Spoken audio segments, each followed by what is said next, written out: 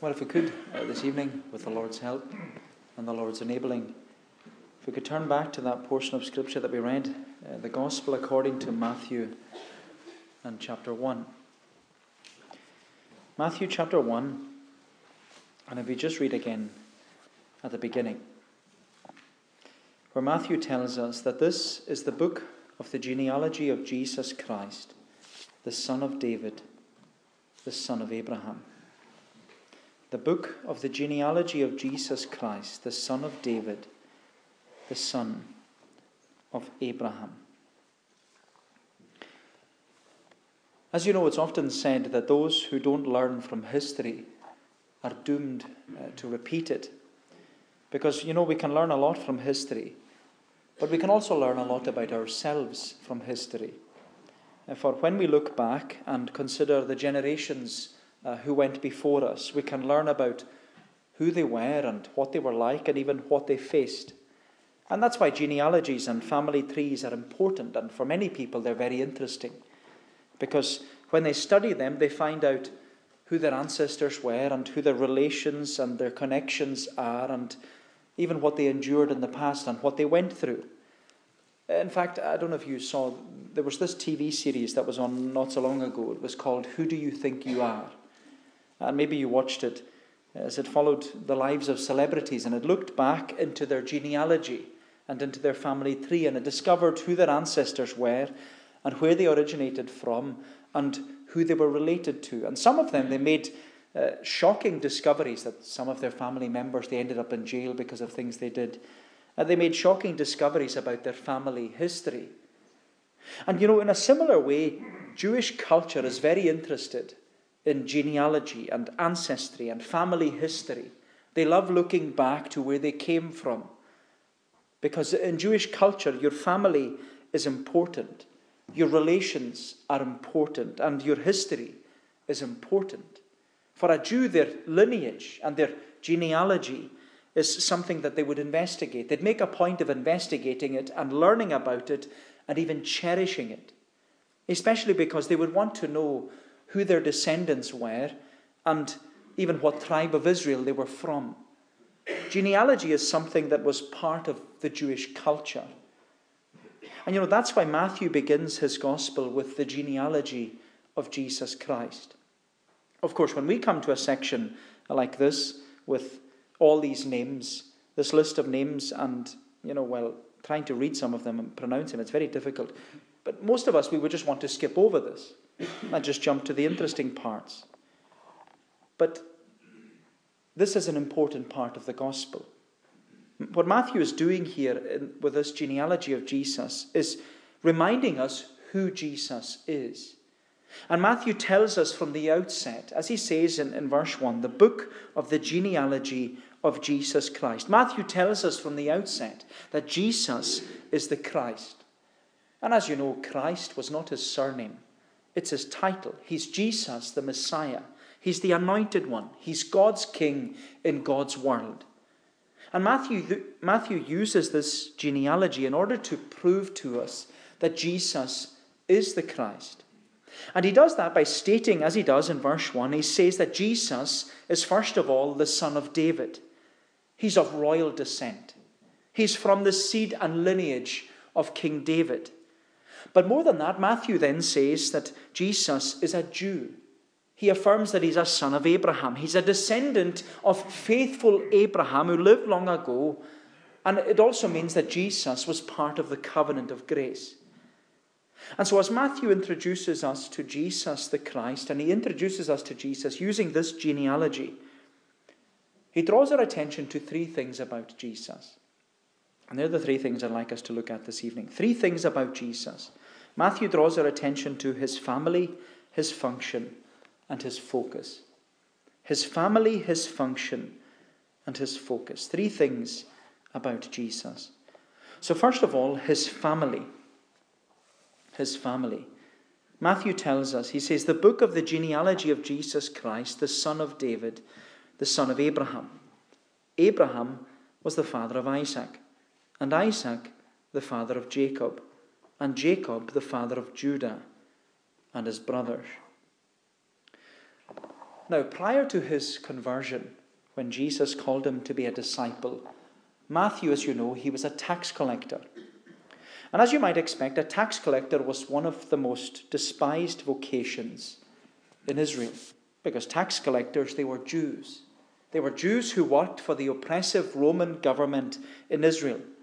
And like Zacchaeus, the little man who went up the tree, Matthew would have been a man just like Zacchaeus, renowned for his greed and his corruption and for exploiting people by their taxes. But one of the roles of a tax collector, other than collecting tax for the Roman government and making a profit from it, one of the other roles of a tax collector was to be acquainted with all the public registers, which were lists of genealogies. They were lists of family names and family connections. And so as a tax collector, Matthew would have been very familiar with the family history of almost every household that was being taxed in Galilee. And because Jesus was a Galilean, Matthew would have probably been familiar with Jesus' history and his family history. Matthew would have probably known that Jesus was a descendant of Abraham and that he was from the tribe of Judah and that he was from the lineage of King David. But you know what's remarkable is that in the providence of God, Matthew's experience as a tax collector was used for the glory of God. Because before Matthew was ever called from his tax booth by Jesus, before Matthew was a Christian, even then, when Matthew was exploiting people, the Lord was preparing him for works of service. Because the Lord always knew that Matthew's experience with family names and family connections and family trees and genealogy, the Lord knew that Matthew's experience would be used here in order to explain who Jesus Christ really is. And you know, my friend, it ought to make us realize that with the Lord, nothing is wasted. Nothing is wasted with the Lord. You look at your own life and maybe what you went through in the past, whether your past experiences have been dark or they were difficult. Maybe your past experiences were full of sickness and sorrow. Maybe your past experiences were full of rebellion. But none of these things were wasted, because none of it is wasted with the Lord. The Lord uses all our providences. That's the wonderful thing. The Lord uses all that we go through in our lives in order to shape us and prepare us for our works of service. You know, I look at some of the things I went through before I was converted. And you know, they have helped me so much as a minister in different ways. And I'm sure you can say the same about yourself. Things that you've experienced, things that you've faced, you were able to use these experiences maybe to help others or help you get through something else. And you know, that was certainly the case with Matthew. Matthew was called from his tax booth to be a disciple. And when he was called by the Lord was going to use him to write his most important work, the gospel of Jesus Christ. And you know, the Lord used him because Matthew, he clearly explains to us who Jesus is and why Jesus came. But as Matthew begins his gospel, he introduces us to Jesus by telling us who his family are. And that's something we're very familiar with, aren't we? Because when you're trying to explain to someone who they are, well, we talk about their family name, their nickname, whether it's Towdy or Warrior or Meekan, all these names that I hear floating around Barnabas. We talk about their family name, or we talk about who their parents were, or their grandparents, and the nickname that is associated with that family. And that's what Matthew does. He says that Jesus was a son of Abraham. He's a descendant of faithful Abraham, the one whom the Lord promised would have a big family. You remember back in Genesis 12, the Lord promised Abraham that he would be a father. And that was a shock to Abraham. But the Lord also said, you're going to be a father of many nations. The Lord said to Abraham, go from your country and your kindred and your father's house to the land that I will show you, and I will make of you a great nation. I will bless you and make your name great, so that you will be a blessing. I will bless those who bless you, and him who dishonors you I will curse. And in you all the families of the earth will be blessed. My friend, when the Lord entered into that covenant with Abraham, the Lord graciously promised Abraham, who wasn't a father at the time, he said to Abraham that from his seed there will come a great nation. And through him, all the families of the earth are going to experience blessing. But as we know, when Abraham was given that promise of blessing, he was an old man. He had never been a father before. And his wife Sarah, she was also old too. And when he was given the promise, it wouldn't be for another 25 years until Abraham was 100 and his wife Sarah was 90 that they would have their first son called Isaac. And yet the Lord was faithful to his covenant promise. And the Lord remained faithful throughout every succeeding generation. And you know, when you consider the family tree of Jesus, just reading through all these names and all these people, and when you look them up in the Bible, you see that there were so many obstacles to overcome in order to ensure that the Messiah would be born. There were so many obstacles put in the way. Oh, there was Isaac right at the beginning. His mother Sarah, barren most of her life, but gives birth to her first son at the age of 90. Then Isaac's father, Abraham, he had to be obedient to the Lord by offering up his son, attempting to offer up his son as a burnt offering. And you would think then and there, well, it's game over. If Isaac dies, then the promise is finished. But as we know, he survived. Abraham was obedient. Then when Isaac married Rebekah, she was also barren. And she was barren until the Lord provided her two twins. First Esau and then Jacob. But the Lord said, the older Esau shall serve the younger, Jacob. And that wasn't without its family disputes and difficulties. And then you have Jacob. He was the deceiver. He fathered 12 sons who would become the 12 tribes of Israel, one of whom was Judah, who's mentioned here. And it was on Jacob's deathbed that Judah was promised that he would be of royal descent, because the scepter, we're told, shall not depart from Judah. But that also wasn't without its problems and obstacles and difficulties. Because we're told in verse 3, Judah, the father of Perez and Zerah, by Tamar. Tamar, as you know, was Judah's daughter-in-law. And that was a very messy situation. And when you read about it in the Bible, it's a very difficult situation to read. But you know, what becomes glaringly obvious is that sin and moral failure makes this family tree more and more complex as the generations go on. And it's just like many families today, getting more and more complex. Nothing's new under the sun. But what's interesting is that Tamar wasn't the only woman mentioned in Jesus' family tree. We're told in verse 5 that Salmon was the father of Boaz by Rahab. Rahab, as you know, was the prostitute from Jericho, whom the Lord spared because she hid the spies by faith. But more than that, we're told that Boaz married Ruth, the Moabitess. And we know all about that love story from the book of Ruth. Because when Ruth and Boaz finally got together, they had Obed. And Obed was, as we read, the father of Jesse. And Jesse was the father of King David. And if you put it all together, you could say that Ruth was David's great-grandmother. But there were even more obstacles in this family tree to overcome, because we're told that David was the father of Solomon. And as we know, Solomon was born as a result of David's lust, his lies, and his adultery with Bathsheba, and then his murder of Bathsheba's husband, Uriah. And you know, you look at the family tree of Jesus, and I say this with all reverence, but you know, it's like something out of EastEnders. It honestly is. It's so complex. It becomes so difficult when you look at it. There's so much opposition to the covenant promise. And there's so much moral failure on the part of the covenant people. And yet who's shining out of it all is the Lord. And what's been told to us again and again is that the Lord is faithful. Despite the unfaithfulness of mankind, the Lord is faithful to his covenant promise. The Lord is faithful to his promise that he made with Abraham. And he remained faithful throughout every single generation. Every single one of them, the Lord was there, being faithful to his people all the way through. And the thing is, he's still faithful.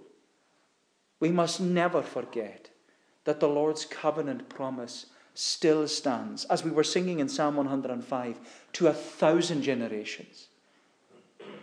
His promises are faithful and true because he's faithful to his covenant. But you know, these women who are mentioned, I find them fascinating. They're mentioned in this genealogy of Jesus. These women, Tamar, Rahab, Ruth, and Bathsheba. They're not only women of disrepute and moral failure, they're also Gentiles.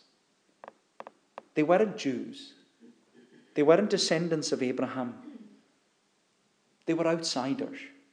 They were all outsiders. And yet in the Lord's wonderful providence and grace, they were brought in. They were brought in to experience the blessings of the covenant. And you know what Matthew is reminding us right from the outset of his gospel is that this gospel about Jesus Christ, it's for all people. It's for everyone. It's not just for the Jews. Yes, it's to the Jew first, but it's also for the Gentile. It's for those who are outside the covenant of grace. It's those who are strangers to grace and to God. The offer and the opportunity of the gospel, Matthew is telling us right at the outset, is that it's, as we were saying to the children this morning, it's for whosoever. The gift of eternal life is for whosoever. Because whosoever, whether you're a Tamar, a Ruth, a Rahab, or even a Bathsheba, whatever your background, whatever you've gone through in your life, whatever sin you've come across or gone through, the gospel is for whosoever. Whosoever can be brought into God's covenant family by faith. And you know, my friend, even though Jesus' family, his family tree was full of division and difficulty and people of disrepute, it was a family full of sinners. But what Matthew reminds us is that the gospel is for sinners. The gospel is for sinners. It's not for good people. Because good people will never come to the gospel. Good people don't see the need of good news. The gospel is for bad people who see their sin and their need of salvation.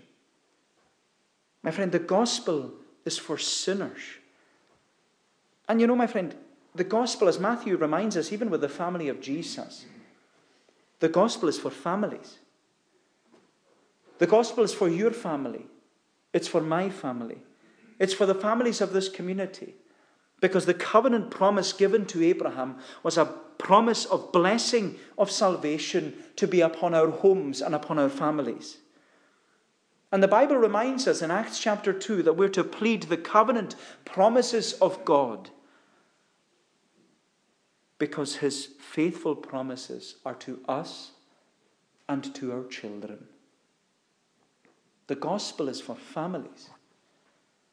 And so when we consider who Jesus is, we see that his descendants, they may have been sinful, but from them came the Savior.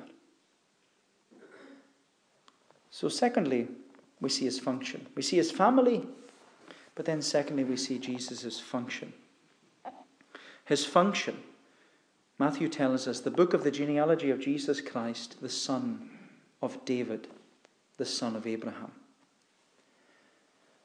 As Matthew explains Jesus' genealogy and family tree, he not only emphasizes that Jesus is a Jew who's from the covenant promise of Abraham, Matthew also explains that Jesus is a king, and he's from the royal lineage of King David. In fact, the emphasis of Matthew's gospel is that Jesus is a king. When you consider Mark's gospel, Mark tells us that Jesus is the suffering servant. When you read through John's gospel, John has this emphasis that Jesus is the eternal Son of God. When you read Luke's gospel, Luke portrays Jesus as the perfect Son of Man.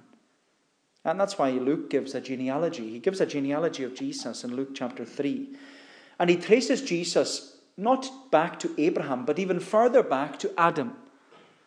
Because Luke, he was not only stressing the humanity of Jesus, he was also highlighting that Jesus is the second Adam. For Luke, Jesus is the Son of Man.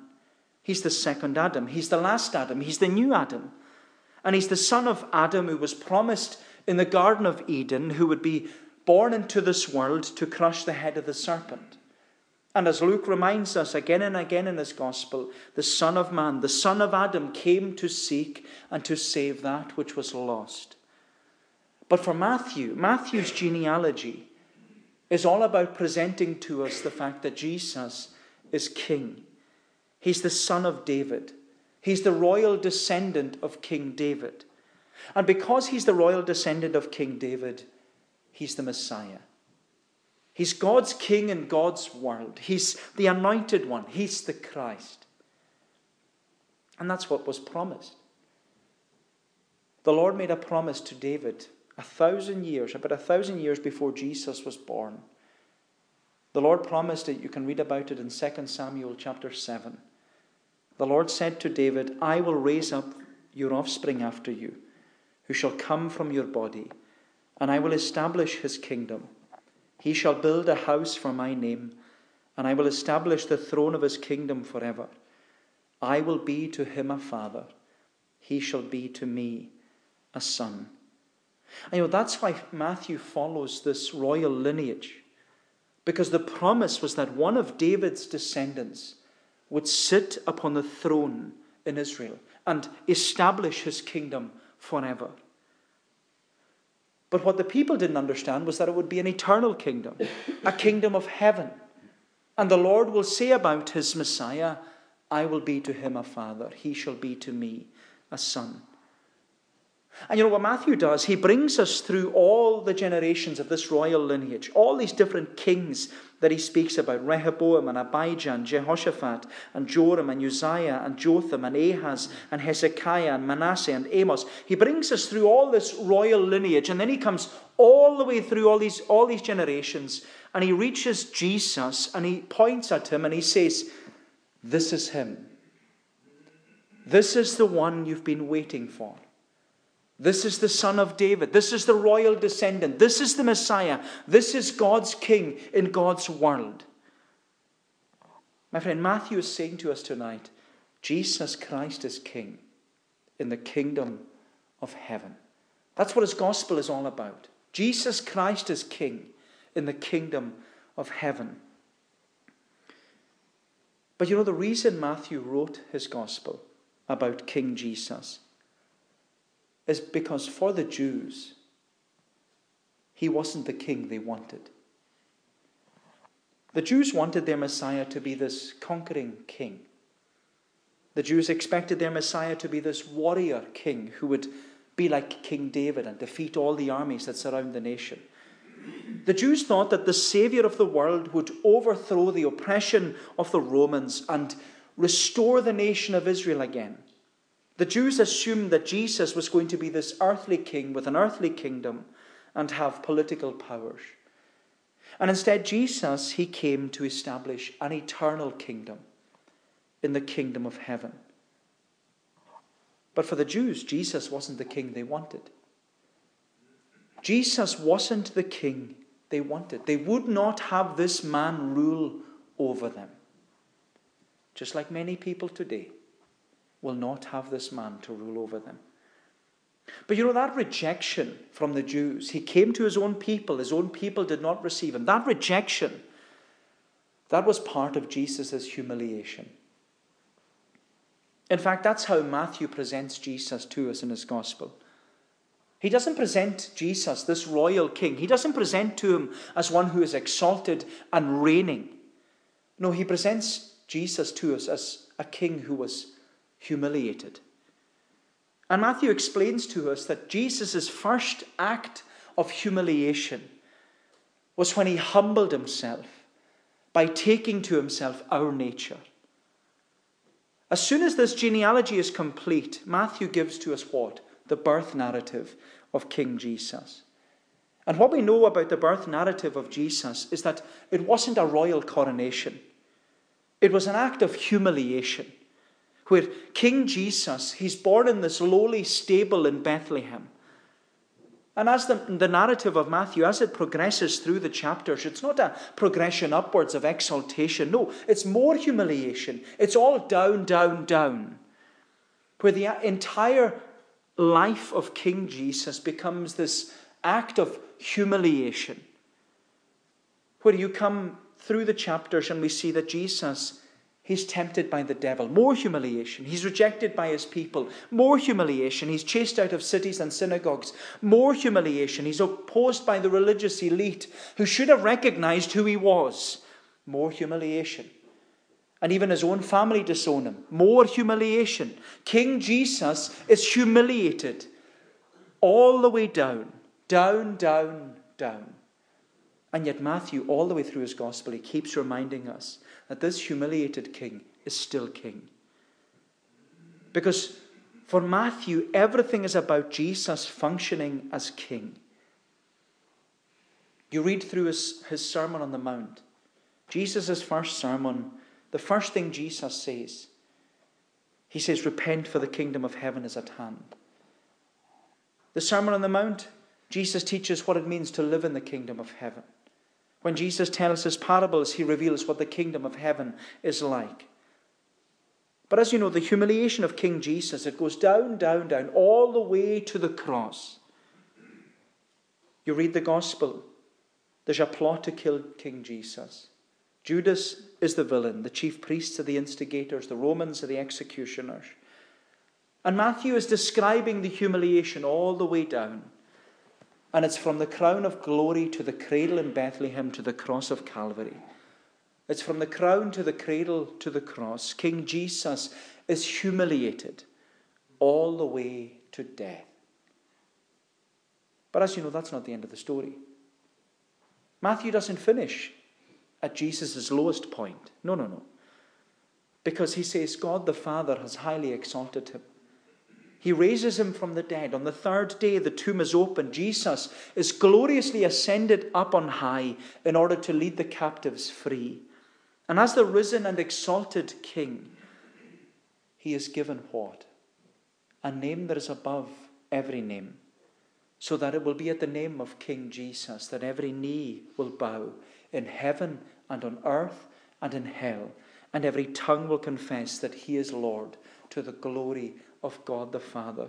And you know, my friend, what Matthew is actually reminding us about King Jesus right from the outset of his gospel is that Jesus entered into this world as king, and he entered in by humiliation, but he left in exaltation. He ascended up on high, leading the captives free. And tonight he is enthroned at the Father's right hand, and he has put all his enemies under his feet. And as Jesus said to the disciples before he ascended to heaven, all authority in heaven and on earth has been given to me. And you know, my friend, it's because of that. It's because Jesus was humiliated and exalted that King Jesus commands everyone, everywhere, to repent. That's what it's all about. That's what the gospel is all about. This humiliated and exalted King, who's now at the Father's right hand, is commanding everyone on earth to repent and believe in the gospel. My friend, his function as king, Jesus' function as king, was to defeat sin, to conquer the grave, and call sinners like you and me to repent and believe that he is king. Jesus is king. But you know, maybe for you, my unconverted friend, you still want to be king or queen over your own life. You want to be in control. You don't like anybody else sticking their nose in. But the thing is, there isn't enough room for two monarchs on the throne of your heart. And if Jesus is to be king over your life, then you must dethrone yourself. You have to abdicate the throne of your heart. You have to surrender your life and your will and bow your knee before King Jesus. King Jesus must sit upon the throne of your heart, and you must confess that he alone is Lord. We must all come on bended knee before King Jesus. And as Paul reminds us, we have to come on bended knee in this life. Because if we don't come in this life, we will certainly come in the next. Because at the name of Jesus, every knee will bow and every tongue will confess that he is Lord. And we will bow and confess whether we are in heaven or on earth when he comes again, or in hell. We will all bow. But where we bow is most important. We must bow before King Jesus in this life before we do it in the next. That's his function. Jesus is king. But you know, his focus, my friend, his focus is you. That's why he came. His focus is you. And that's what I want us to see lastly and very briefly. Matthew introduces us to Jesus using this genealogy, and he draws our attention to his family. He's from the family of Abraham. His function, he's a king. But his focus is sinners. Look at verse 17. We're told, so all the generations from Abraham to David were 14 generations. And from David to the deportation to Babylon, 14 generations. And from the deportation to Babylon to the Christ, 14 generations. Now the birth of Jesus Christ took place in this way. When his mother Mary had been betrothed to Joseph, before they came together, she was found to be with child from the Holy Spirit. And her husband Joseph, being a just man and unwilling to put her to shame, resolved to divorce her quietly. But as he considered these things, behold, an angel of the Lord appeared to him in a dream, saying, Joseph, son of David, do not fear to take Mary as your wife, for that which is conceived in her is from the Holy Spirit. She will bear a son, and you shall call his name Jesus, for he will save his people from their sins. Now, what we read there in verse 17, that following the genealogy of Jesus Christ, Matthew, he concludes by explaining that there were 14 generations. 14 generations from Abraham to David, from David to the exile into Babylon, and then Babylon to the birth of Jesus. And to be honest, just to explain this, no one knows the significance of this. No one knows why Matthew mentions this. There's a lot of speculation. There have been many assumptions made over the years. But the truth is, no one really knows. One commentator, Leon Morris, a great New Testament theologian, he says the number 14 must have been significant to Matthew, but he forgot to share it with us. And so nobody really knows. The number 14 was important to Matthew, but we need to move on from that. That wasn't his focus. And it certainly wasn't the focus of Jesus. Because as we read and as the Apostles' Creed puts it, Jesus Christ was conceived of the Holy Ghost and born of the Virgin Mary. And as we were looking on Wednesday evening, the incarnation or the enfleshment of God, God manifest in the flesh, it's the greatest mystery. And yet at the same time, it's the most wonderful provision for sinners. Because his focus, Jesus' focus, at coming into the world is you and me. This is what's amazing. And that's what Matthew affirms to us.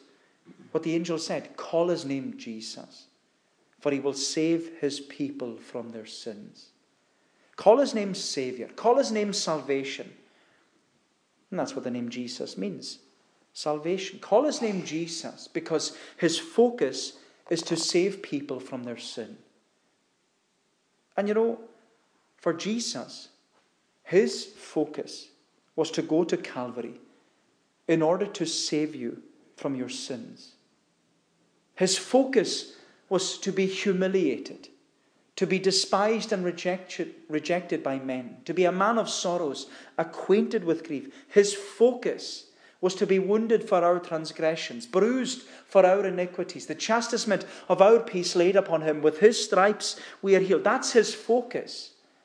His focus was to go to Calvary in order to save you from your sins. But you know, my unconverted friend, although you know all this, you've heard it all before, you must come to Jesus by faith.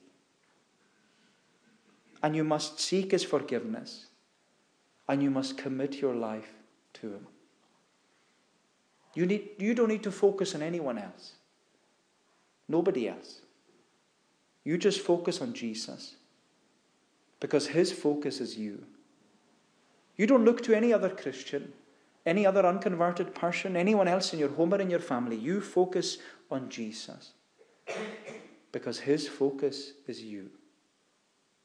His focus is you.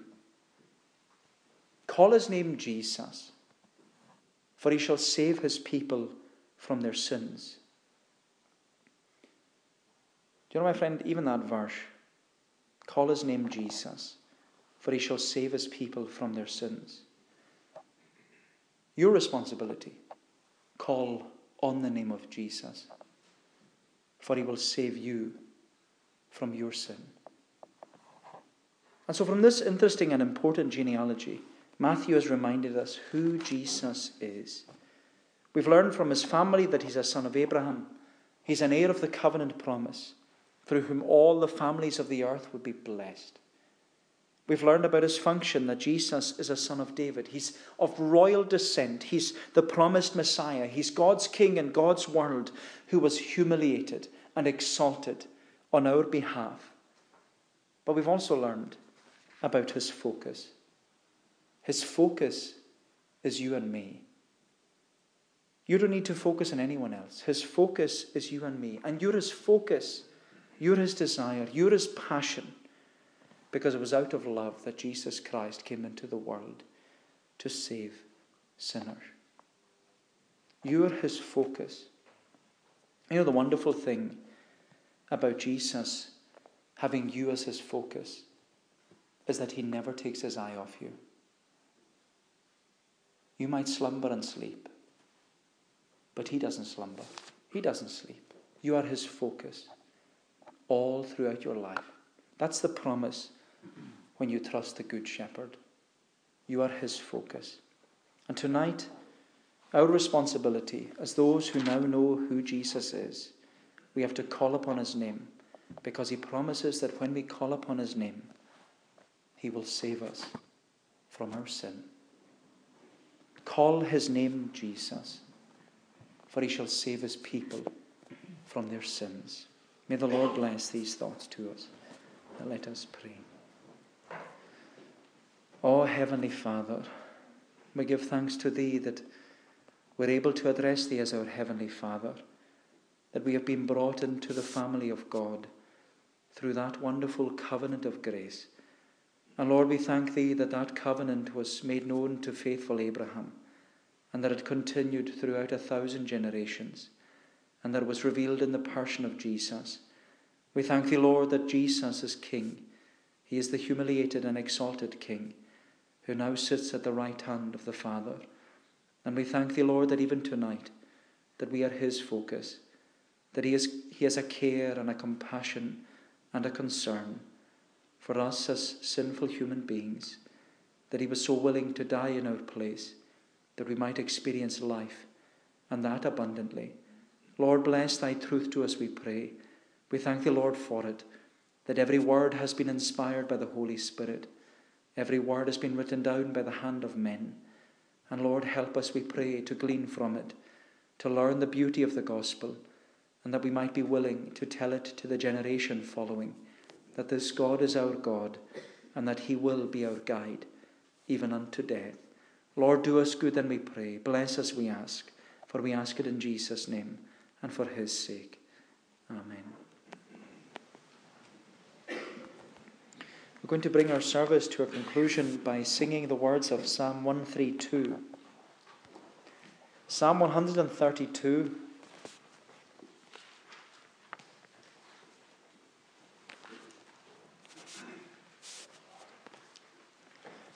Psalm 132 in the Scottish Psalter, page 423. We sang earlier from Psalm 105, which emphasizes the promise through Abraham, that Jesus was a son of Abraham. And Psalm 132 emphasizes to us that Jesus was a son of David. It speaks here in verses 10 to 14, what we're singing, about the promise that the Lord made with David, and that through the lineage, that there would be a royal son. That's what we read in verse 10. Psalm 132 at verse 10. For thine own servant David's sake, do not deny thy grace, nor of thine own anointed one turn thou away the face. The Lord in truth to David sware, he will not turn from it. I of thy body's fruit will make upon thy throne to sit. My covenant if thy sons will keep, and laws to them made known, their children then shall also sit forever on thy throne. For God of Zion hath made choice, there he desires to dwell. This is my rest, here still I'll stay, for I do like it well. These verses of Psalm 132 in conclusion, to God's praise. For thine own servant David's sake, do not deny thy grace, nor all thy anointed one, their love will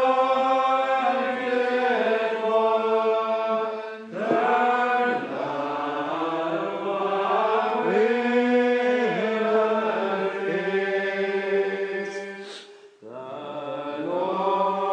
Lord in truth to David sware, he will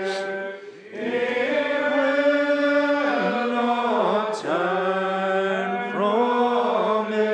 I of thy body's fruit will take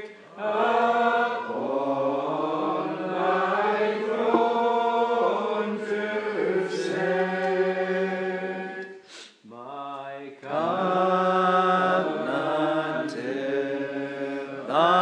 sons will keep, and laws to them made known, their children then shall also sit forever